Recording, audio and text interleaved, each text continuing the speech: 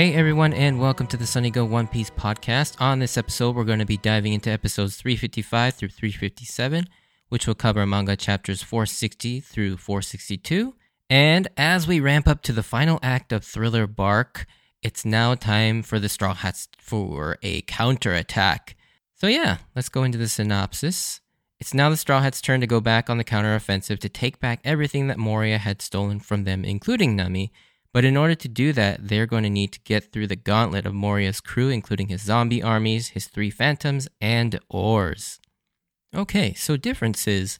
There really aren't too many large differences, but the first one, I'm not even sure if this is even worth pointing out, but it is a very tiny difference I noticed in terms of the dialogue.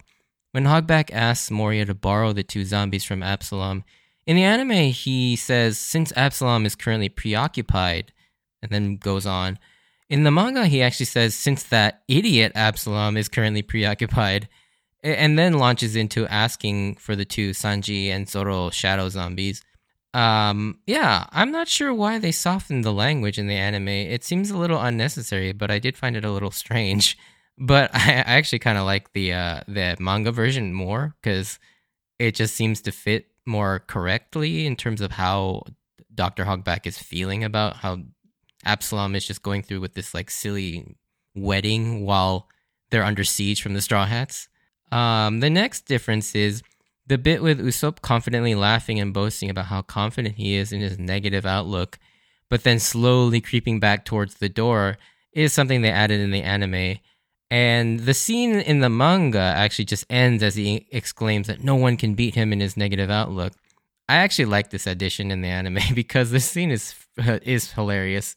Especially for how the camera, works in terms of like hiding that sort of fact and then revealing it later.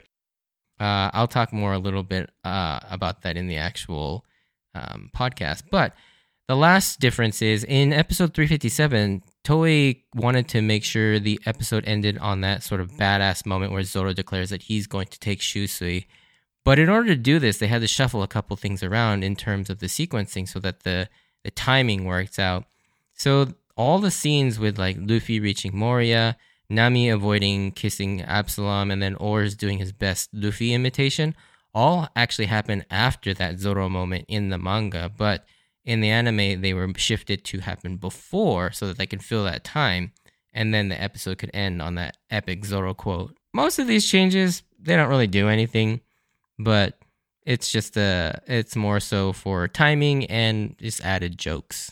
Alrighty then, let's get into the episodes themselves. So to start this set of episodes off, we get an awesome scene once again showcasing how Luffy's sort of simple-mindedness yet genius combat instincts here are displayed, as Zoro and the others are all fretting over how troublesome it's going to be to track down all their individual zombies and get their shadows back. But in reality, Luffy's sort of one-track mind goes straight for the source of the problem, which is Moria himself, and we get the trademark Luffy strategy of, if we just beat the head guy, then all our problems go away, paralleling the exact situation they ran into with the last Chibukai they faced off against in Crocodile. And just like in Arabasta, everyone was also fretting over how they're going to stop the Civil War and trying to figure out all the politics and the political landmines of dealing with all that, but Luffy knew as long as he kicks Crocodile's ass, all their problems go away.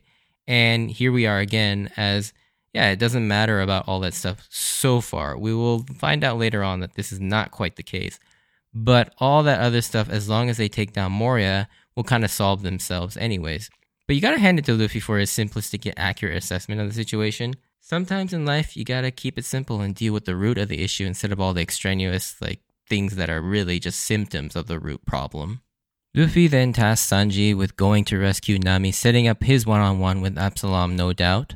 While I don't like how we got here, I do find it funny that Usopp and Chopper use this opportunity to fire Sanji up even more by telling him all the gross stuff that Absalom has done to Nami, with Zoro even commenting how they probably shouldn't fire him up anymore or else he might transform, which is funny especially in the anime because between the fire and Sanji's blonde hair spiking up, the use of the Super Saiyan charge up sound effect, it's a clear nod to Dragon Ball Z and the Super Saiyan transformation, which basically Sanji is doing right now. It's pretty funny. Frankie, being moved by Brook's story, definitely feels concern for him. Similarly, Zoro wants to obviously test his mettle against the legendary samurai Ryuma, setting up his one-on-one as well. And we already know that Chopper is destined to face off against Dr. Hogback, which leaves Perona without an opponent. Now, I already know who ends up facing off against her, but I will say it caught me off guard who it turns out to be, because I had someone else in mind, but it turned out to be the completely different direction in terms of the way Oda went, in the best way possible.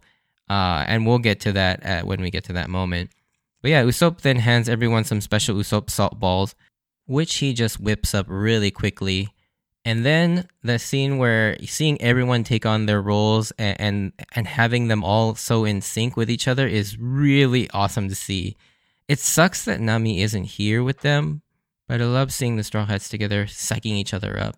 As Luffy and Sanji begin their rampage onto Thriller Bark, now in a reversal, the zombies are terrified of them, while on the lower side, Zoro and Frankie work their way to Brook. And I love that Oda decided to pair these two together because they probably got the least amount of time together in Water 7 and Enies Lobby. So it's cool to see how Frankie and how he plays off of Zoro, who are two very different personalities, let's just say. However, not before too long, one of the biggest threats that they still have to deal with looms, and that is in the form of the Ghost Princess Perona, for which, as Robin rightfully states worriedly, that they have yet to figure out a counter for. And she's right, I honestly had no idea how they were going to fight her negative hollows. As they hit Luffy and Sanji, incapacitating them yet again, this time Sanji's depressed statement is pretty hilarious with, "I hope my eyebrows curl up too much and I become an idiot." It's like, what? It's so random. Which kind of indicates to me that there may be a small part of Sanji that's a little self-conscious about how curly his eyebrows are. I don't know if I'm reading too much into that one, but it's definitely something worth thinking about.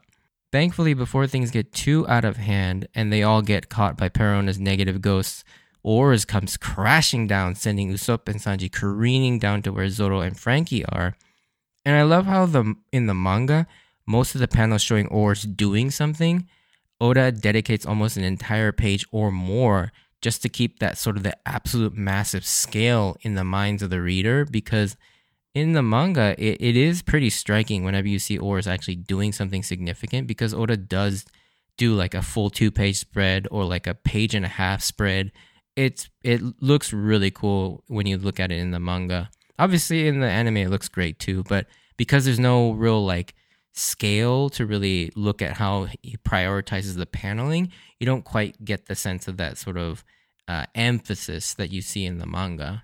Obviously, in animation, they have other ways of sort of indicating scale. Like they can do a lot more things with the camera in terms of Oars and all of his sort of attacks and his actions.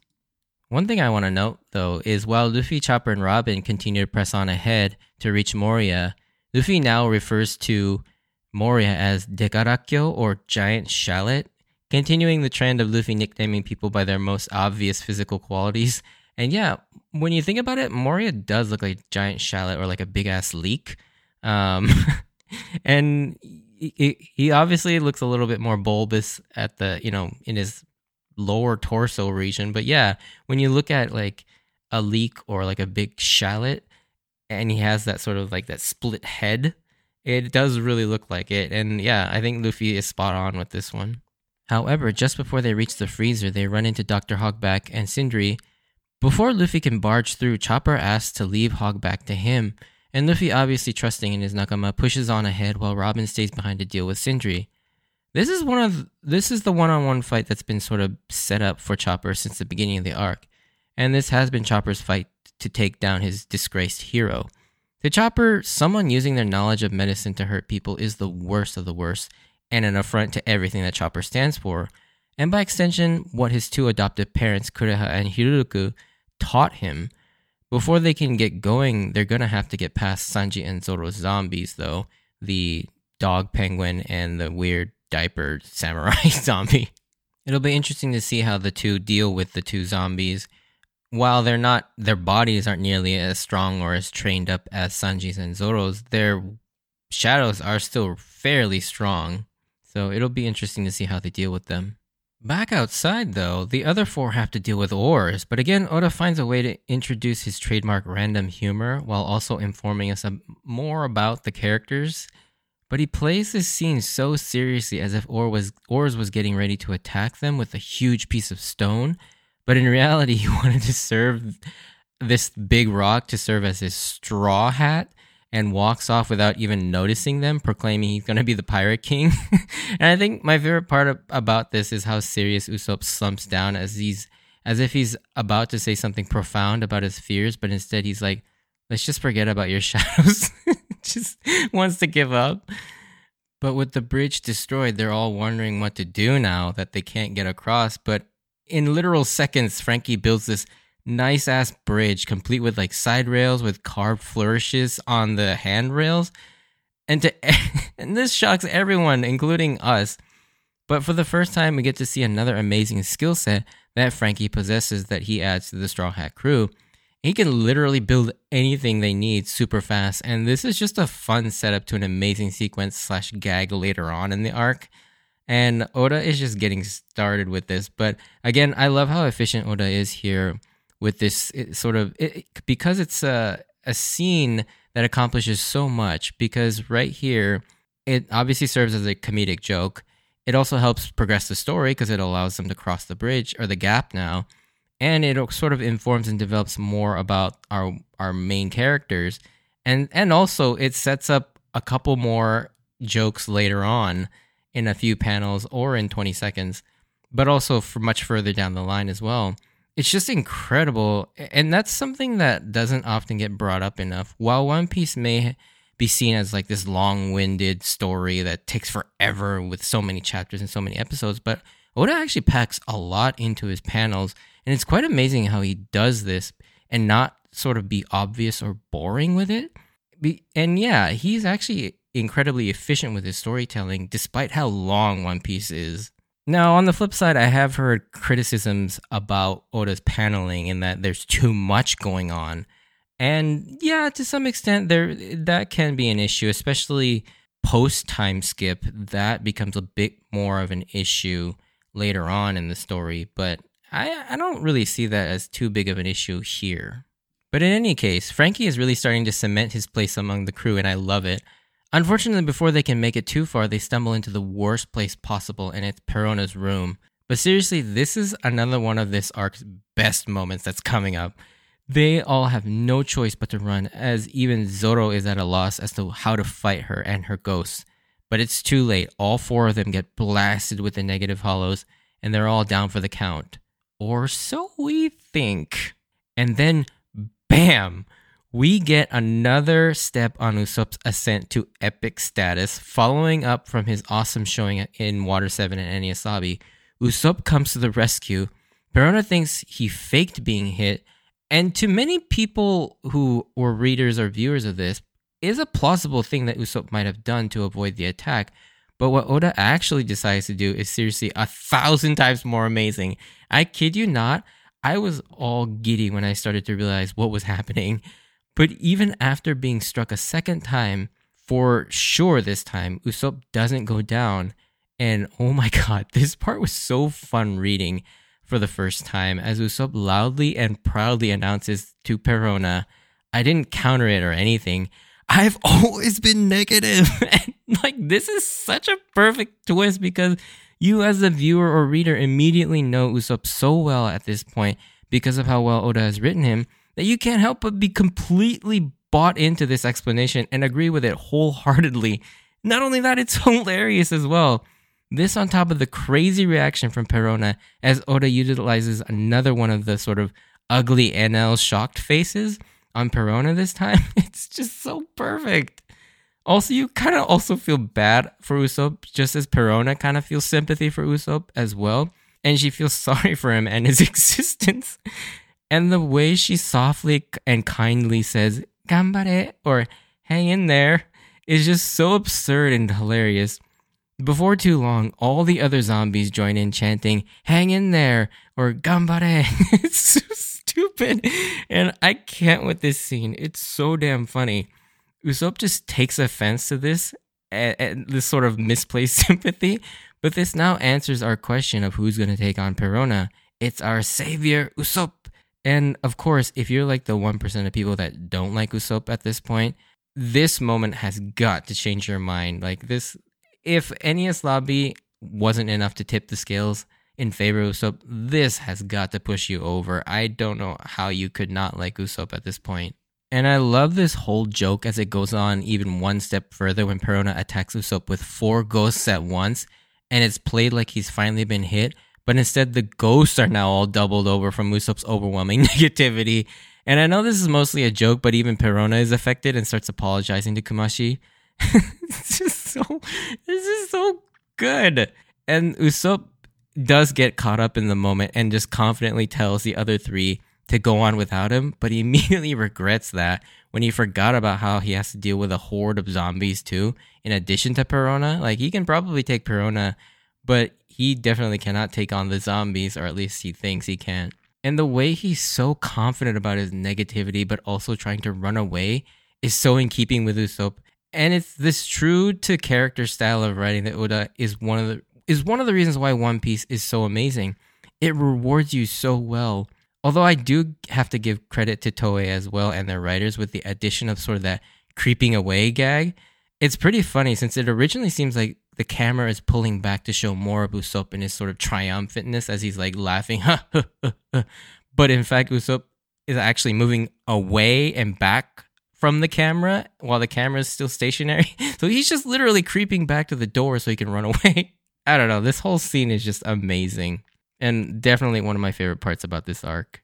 Back in the freezer, Luffy comes face to face with Moria, who's just kind of casually lounging around waiting for Oars to settle down. He doesn't even seem worried or threatened by Luffy at all. He's pretty confident now that he's got Oars, who's going nuts on the island, causing all sorts of chaos, trying to get Thriller Bark ready to set sail so he can become the Pirate King. However, in this scene, we do get to see just how terrifying fighting against a Luffy-infused Oars really is, as he has Luffy's fighting style and his insane speed, as he just obliterates the entire army of General Zombies. But he's also kind of a wild card, as Oars doesn't quite seem to follow orders, which makes sense seeing as Luffy himself hates being controlled, and this sort of personification of freedom in Luffy's personality. Meanwhile, Absalom is holding his wedding and gets very close to marrying an unconscious Nami, but somehow can't land the ceremonial kiss because all of the shaking that Oars is causing. But honestly, it kind of looks like to me that Nami is almost instinctively dodging the kisses. But by the end of the episode, Sanji does arrive in the nick of time, setting up his one-on-one duel with Absalom. And on the other side of the mansion, Brook is still struggling with Ryuma and on the verge of losing again, but he won't give up. It's funny though to think that Brook still experiences fatigue, pain, and even sweats, even though he's just bones. But again, while many people will point to this as an example of a boring fight where the scene is just Ryuma and Brook repeatedly stabbing each other, and yeah, I will admit this is animated pretty boringly, but you're missing the kind of the point of this scene. Like I've mentioned in the past, One Piece fights are not about just the fights. It's what the fights actually represent and what these mean to the characters and how they prop them up. That's what makes the fights so engaging. Here, Ryuma using the name Notch Slash for the Yahazugiri without understanding the weight behind it really upsets Brook because to him, it not only is empty, but it disrespects his fallen nakama that gave that name to him. To Brook, this is everything. Like, he has nothing left in his future, as Frankie mentioned to him a little while back, but what he does have is the beautiful memory of his fallen crew and Laboon.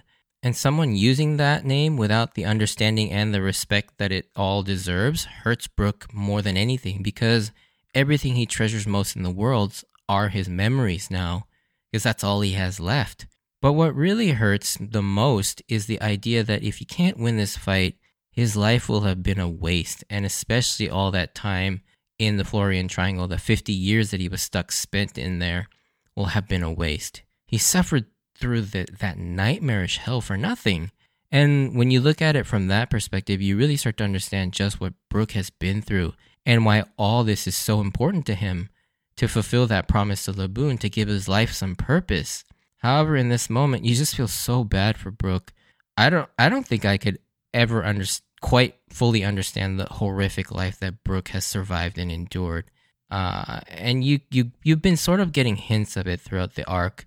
And we won't actually see the full extent of what he's been through till much later when we get his full backstory. But just seeing him sort of suffering here at the thought that he might lose his afro is pretty heartbreaking. But to sort of culminate their duel, they both walk towards each other to prove who the better swordsman is with the Hanauta Sancho Yahazugiri. But unfortunately, Ryuma is just too strong and comes out victorious. However, just at the last second, Franky and Zoro finally make it to Brook, and it's here we get to see the awesome face-off we've been waiting for ever since we heard of Ryuma, the samurai. For Zoro to kick Ryuma's ass, we have been waiting all arc to see this. But one thing to remember is that Zoro actually only has 2 swords right now. He lost Yubashiri at Enies Lobby to that Rust guy. So it'll be interesting to see whether he beats Ryuma without using any Santoryu moves, or if he borrows like Brook's sword or something to do the Santoryu techniques. Also, you can bet that when he beats Ryuma, Zoro is going to get that black sword that Ryuma is using. It's so obvious that this is what that's been building towards, as by the end of episode 357, we learn from Ryuma that it's one of the 21 Owazamono swords, the Meito Shusui, which means it's of the same quality and strength as Kuina's sword, the Wado Ichimonji, Zoro's most prized sword. And the idea that Zoro, by the end of this arc, will have 2 Owazamono swords is just so freaking cool. Also, translation note, in Japanese, Shusui means autumn water. I'm not sure what significance that holds, but it's a cool name. But also, the idea that Zoro will have a black sword like Mihawk kind of gets him one step closer to sort of rivaling Mihawk as the greatest swordsman in the world. I do also like that Franky asks Brook's permission first to not damage his pride whether Zoro can fight on his behalf. And I liked it even more that Brook has enough trust and faith in them to help him, setting up his already strong bonds with him becoming the next Straw Hat.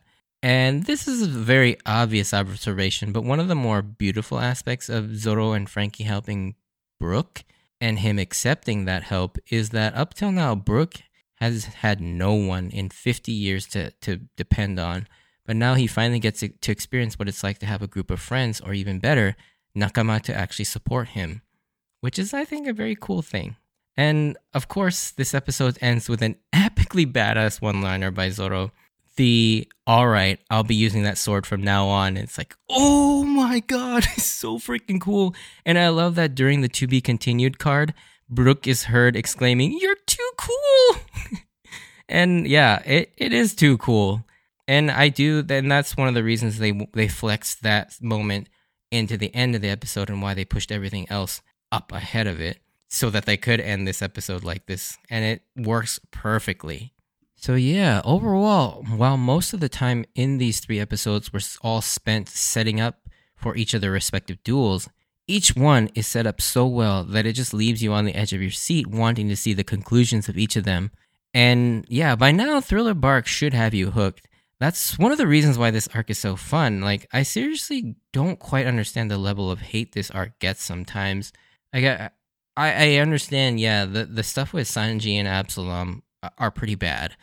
And Moria himself is not the greatest of sort of villains, but everything else, like the setup, the comedy, like, and the fights are all really cool, I feel like. But yeah, I'll leave it at that because we'll definitely talk more about all the rest of the arc because it's going to start getting really good. And yeah, if you did enjoy this, send me a like or comment. And if you want to join me on this journey of rewatching One Piece, please consider subscribing. Check out my Instagram and Twitter at SunnyGo Podcast if you want updates of new episodes and see my manga collection. Also, I've started to stream on Twitch, so if you want to come chat or watch me play games, I'd be happy to see you at twitch.tv/sunny__go. And as always, I wanted to thank you for taking the time to listen to my podcast. No spoiler sections this week, but yeah, stay safe out there and I hope to see you on the next episode. Bye.